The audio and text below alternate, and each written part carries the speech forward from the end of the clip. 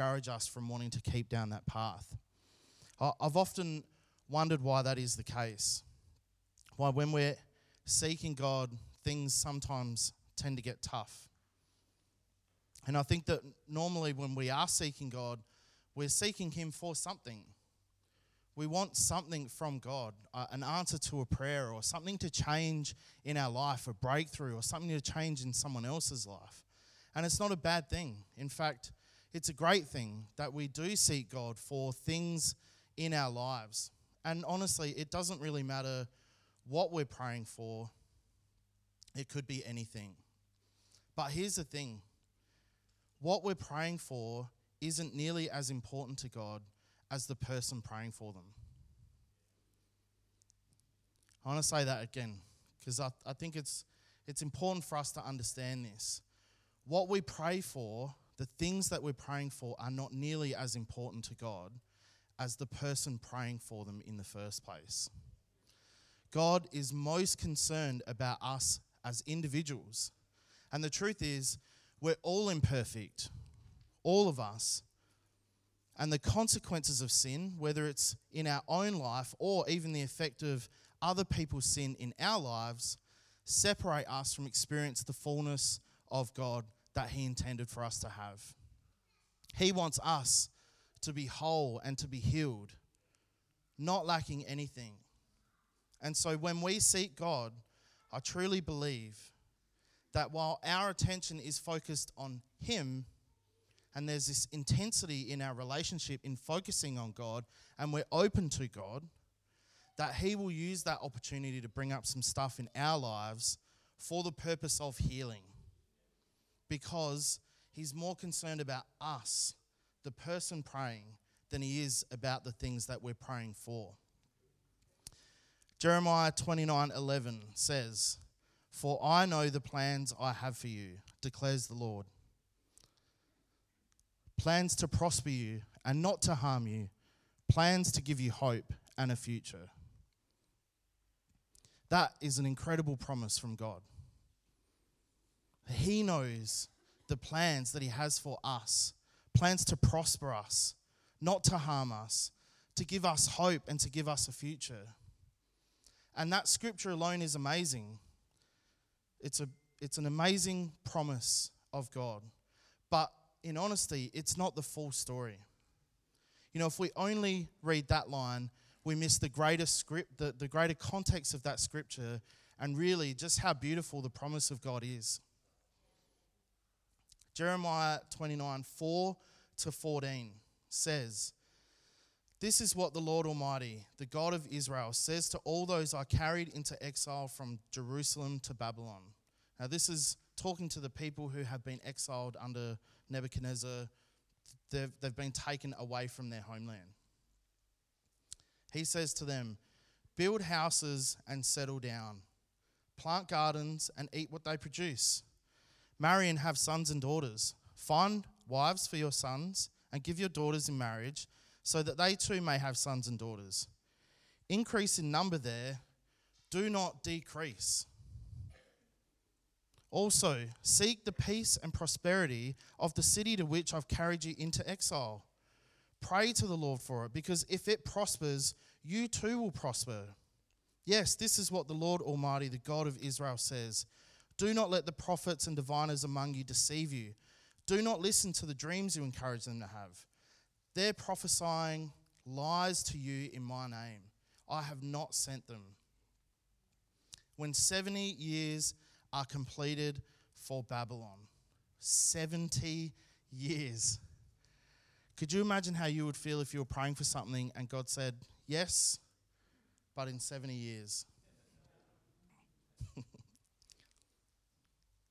When 70 years are completed for Babylon, I will come to you and fulfill my good promise to bring you back to this place, which was the promised land.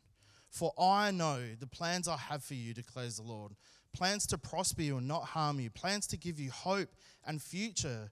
Then you will call on me and come and pray to me, and I will listen to you. You will seek me and find me when you seek me with all your heart. I will be found by you, declares the Lord. I will bring you back from captivity. I will gather you from all the nations and places where I banished you, declares the Lord, and will bring you back to the place from which I carried you into exile. It's an amazing promise. For God to know the plans that he has for us is one thing, but the promise to restore us back to from where we were taken, to restore us to our original intended place, is an incredible promise. He says, you will seek me and find me when you seek me with all your heart. And as Ben mentioned earlier, quite often the first thing that happens when we start to seek God is we get distracted, and all of these things pop up in our life to stop us from focusing on what we are really, really here to do. And that is to worship our God, our Creator, the one and only. You know, I've shared a lot of times, maybe too many times, over the past few years about, you know, some of the struggles that I have been going through personally. And what is funny, not really funny, but what is funny in hindsight is that some of the issues that I have that came up a couple of years ago were also issues that had come up in other times in my life. And in other times in my life, I had managed to get by. You know, I'd managed to change something, or, you know, if it was something to do with work, I'd get a new job, or if it was someone in my life that, you know, that was, you know, hurting me or whatever, then I would just, you know, leave them behind and I would, you know, move on. You know, lots and lots of different situations had happened in my life that all relate really to the same sort of thing. And so it was about 2 years ago when we started our 6 weeks of prayer. Everyone remember that? It's when we put the prayer wall up and we were here. We did 24 hours of prayer one time. That was pretty ambitious. And, you know, we were here every week praying and praying. And I remember being here in the, I just snorted. I remember being here in the middle, in the third week. We were praying on Wednesday nights. I remember being here on the third week. And I remember that week was when I'd been praying for something specific from the beginning.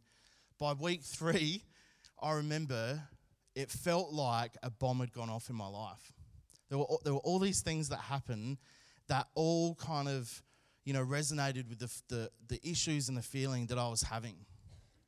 And really, what I thought was the issue when I started to seek God ended up not really being the issue at all. And those of you who have been through things like this, I'm sure you can relate. What I thought was the issue in the beginning was not really the issue at all. The issue was me. And I was praying for someone else to change. It wasn't Larissa, just in case you were wondering. She's perfect. It wasn't the other person. It was me.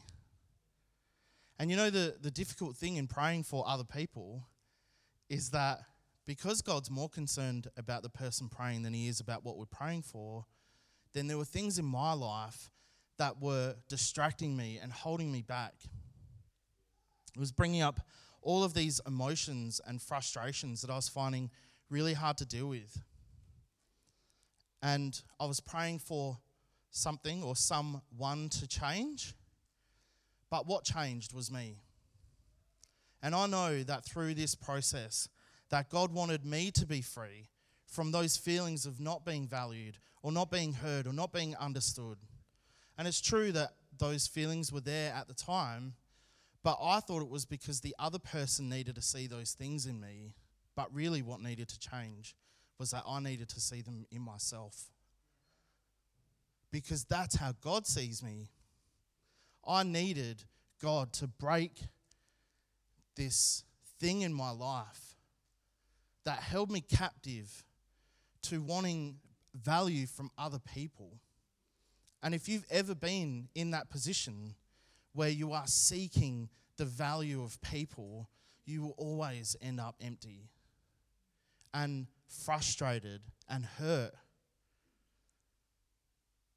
And ultimately, it affects your relationship with God because it just doesn't seem to make sense.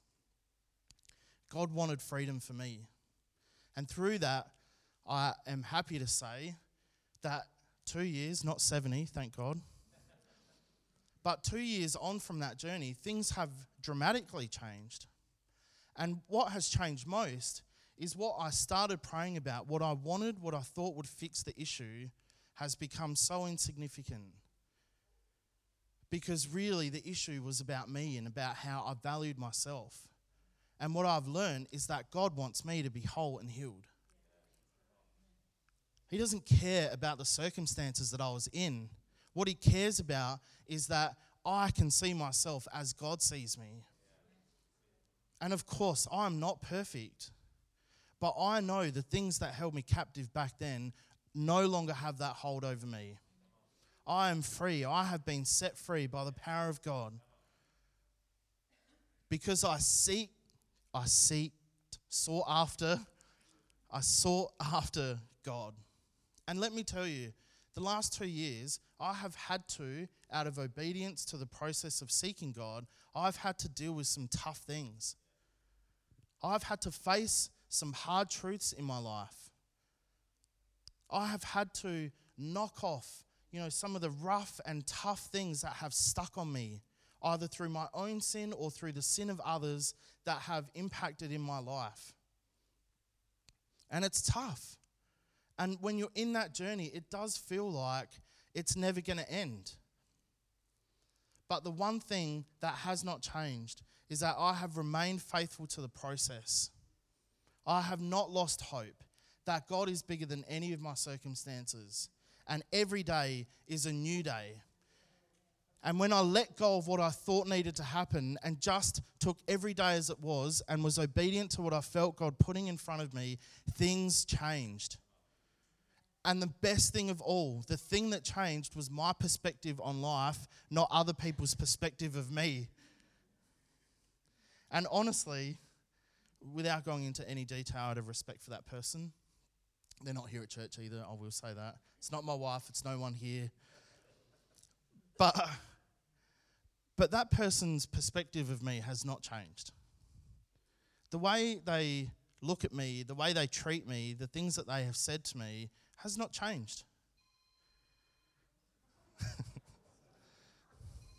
It might be them calling now if they're watching in the stream. No.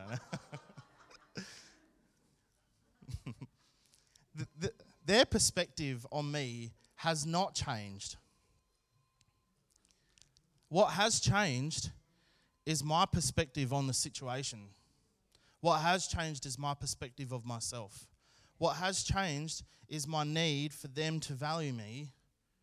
What has changed is my need to find my value in God. And my need to know that God loves me as a son, just like he does for all of us here.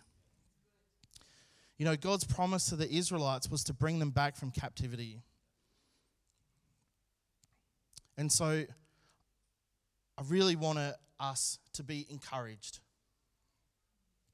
that if we find ourselves on a journey where things seem to keep coming up against us, or things are not panning out the way that we had planned them, and every day seems like a struggle, then I want you to know, and God wants you to know, do not worry. Because Matthew 16:25-34, that whole scripture says, "Therefore I tell you, do not worry about your life, what you will eat or drink, or about your body or what you will wear. Is not life more than food, and the body more than clothes? Look at the birds of the air. They do not sow or reap or store away in barns, and yet your heavenly Father feeds them." Just as a side note, anytime I see a bird, when I was playing golf, there's lots of birds around. After reading this scripture, every time I see a bird picking something up off the ground or digging a worm out of the grass, I thank God that he is looking after that bird. Because this scripture says, "Are you not much more valuable than they? Can any one of you, by worrying, add a single hour to your life? If God can provide a worm or something on the ground for a bird to eat so that it can be sustained, are you not much more valuable to God than the bird? If he can do that for the bird, then he can do anything for us in life. And why do you worry about clothes? See how the flowers of the field grow. They do not labor or spin. Next time you see a flower, just think about the concept of how beautiful that flower is and the fact that it did absolutely nothing to get that way. It just grew out of the ground through the will of God for our benefit, for the benefit of this world. Those flowers do nothing to be as beautiful as they are, but yet they are because that's how God made them. Yet I tell you that not even Solomon in all of his splendor was dressed like one of these. If that is how God clothes the grass of the field, which is here today and thrown into the fire tomorrow, will he not much more clothe you, you of little faith? Now, I know that sounds like a bit of a rebuke from Jesus, and it kind of is. And I've spoken about this before. That word little faith, the Greek word, you didn't think you were going to get one today. The Greek word for little faith is oligopistos, and it's two words, oligos and pistis. Pistis means faith, oligos means brief. So when Jesus is saying, you of little faith, really what he's actually telling us is you of brief faith. Now, I don't know if my faith is strong enough to last 70 years. But what I do know now, looking back over the last 3 or 4 or 5 years, or even the last 2 years, is that my faith is strong enough to last 2 years. And because it lasted those 2 years, I can stand here today and I can get choked up at the promises that God has for me because I can see the promised land. I know it's there. And at some point in time, there was nothing but darkness and I couldn't see anything. But in those times,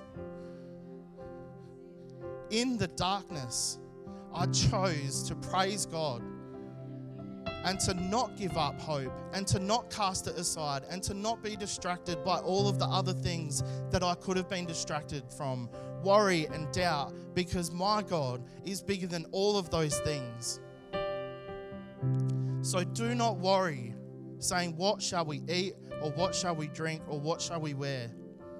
For the pagans run after all these things, and your heavenly Father knows that you need them. That is incredible. We worry so much about what tomorrow will bring, but God knows what we need. He knows what we need. But seek first His kingdom and His righteousness, and all these things will be given to you as well. Seek God first, and He will take care of whatever you need. Therefore, do not worry about tomorrow, for tomorrow will worry about itself. Each day has enough trouble of its own. And that is a promise from God. Both things. Do not worry about tomorrow, because each day has enough worry of its own. You know, it made me think actually just through the prayer meeting earlier. If God's message to us is do not worry, then it would only make sense that one of the tools the enemy uses to distract us and to intimidate us is to cause us to worry, is to plant seeds of worry in our mind. So choosing not to worry, and I say that deliberately, if we choose by faith to cast our worries and our fears aside, then we are choosing faith in God, that He has everything under control. And at the end of the day, like that song that we sang earlier, there's nothing that can stop our God. There is nothing that can stop our God. So I want us to be encouraged. And I want us to sing this song. We're going to have the musos come up.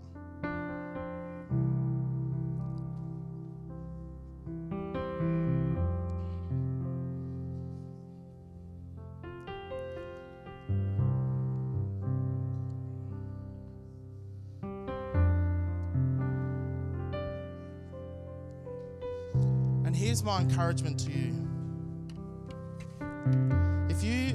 If you have been through hard times and you are on the other side of that, then praise God with thanks for what you have been through.